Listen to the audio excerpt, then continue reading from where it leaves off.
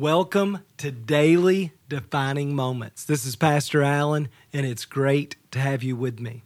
Our goal each day is to help you open your Bible and connect with Jesus. Remember, before I begin my day, God has something to say.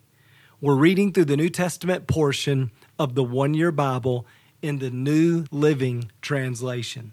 Today's reading is from March the 9th, and we're in Mark chapter 14. Jesus has just celebrated the Last Supper with his disciples, and they're about to go to the Garden of Gethsemane. And he says this along the way. This is verse 27. It says, Jesus told them, "All of you will desert me." For the scripture says, God will strike the shepherd and the sheep will be scattered.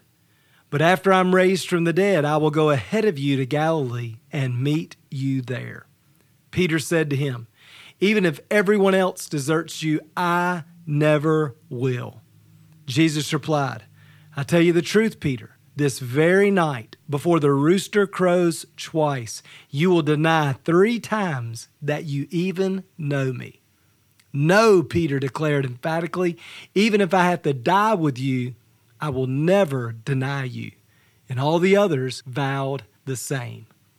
Well, of course, Jesus is arrested, and after his arrest, here's what verse 50 says. It says, "Then all the disciples deserted him and ran away. One young man following behind was clothed only in a long linen shirt, and when the mob tried to grab him, he slipped out of his shirt and ran away naked."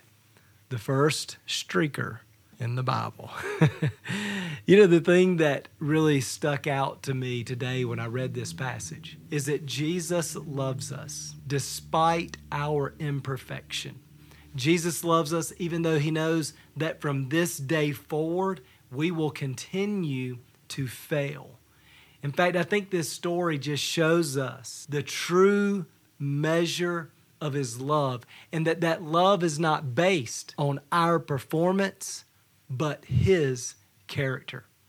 You know, you read a story like this, and it'd be easy to say, well, why didn't God do something? Why didn't God stop them from making such a big and terrible mistake? Well, first, God, of course, gives us free will. He gives us the ability, the authority to choose. He's not going to make us follow him. He wants us to freely choose to follow, to love, to obey him. So the first thing is that God gives us free choice. But then God comes and works even in our bad choices, redemptively for our good. And so after this, when Jesus does meet the disciples in Galilee, they will never again question his love and commitment to them. If Jesus loves me after I deny him, then I'll never again question his love. I love that. Another thing I think they learned in this is that they were not as strong as they imagined. Peter emphatically declares, "I will never deny you. I will die first." Man, these other chumps, they may deny you, but I never will. But after this, Peter realizes that he's not as strong as he imagined. He begins to learn humility and dependence, which is the secret to the early church. They learned to depend on God to do in them and through them what they did not have the capacity to do. They learned through this that God loved them, that God was going to stay with them through thick and thin, and that they could trust him to do for them what they couldn't do for themselves. You know, the same thing is true for you. There's nothing you can do to separate yourself from the love of God. He loves you despite your past, and he loves you even though we will fail in our future. His love is not based on our performance, but his character. Secondly, we're learning dependence. We're not as strong as we imagine or as strong as we pretend to be. The truth is, we need Jesus. I need Jesus today to be a husband and a dad and a pastor and a friend, to navigate these situations where I constantly feel like I'm over my head. But that's okay, because I'm not alone. Jesus is with me. This story in the life of the disciples confirms that for us. So listen, no matter what you're going through, you're not alone.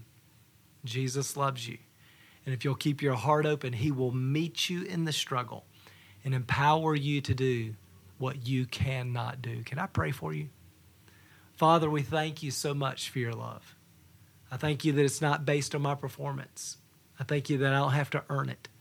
I thank you that I don't have to protect it. God, that your love for me is based on who you are, your character, your promises, your word. And so, God, today we receive your love. I pray that every person listening today would open their heart and receive your love. And God, I thank you that when we find ourselves, just like the disciples, in situations that are too difficult for us, too heavy for us to carry, we're over our head.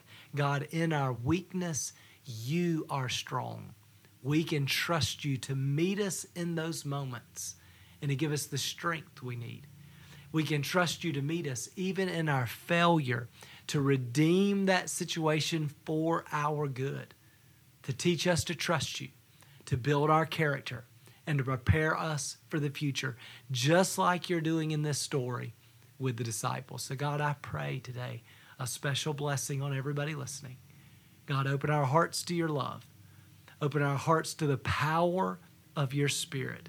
Help us throughout this day to love you, to represent you, to do what you did in our world. In Jesus' name we pray. Amen. Well, I'm so glad that you started your day with me today. Remember, before I begin my day, God has something to say. We'll see you again tomorrow.